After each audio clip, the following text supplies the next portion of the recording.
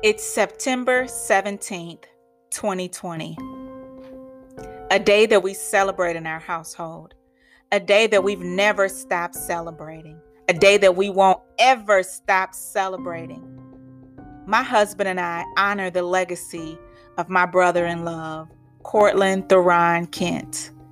We lift him up today, his spirit, the person that he was, every single fiber in his being.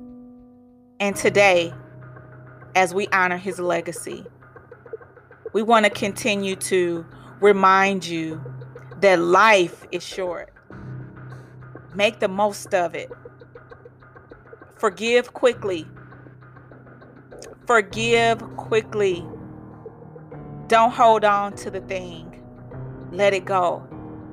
Sit on the seat of consciousness, knowing that you were created for a greater purpose.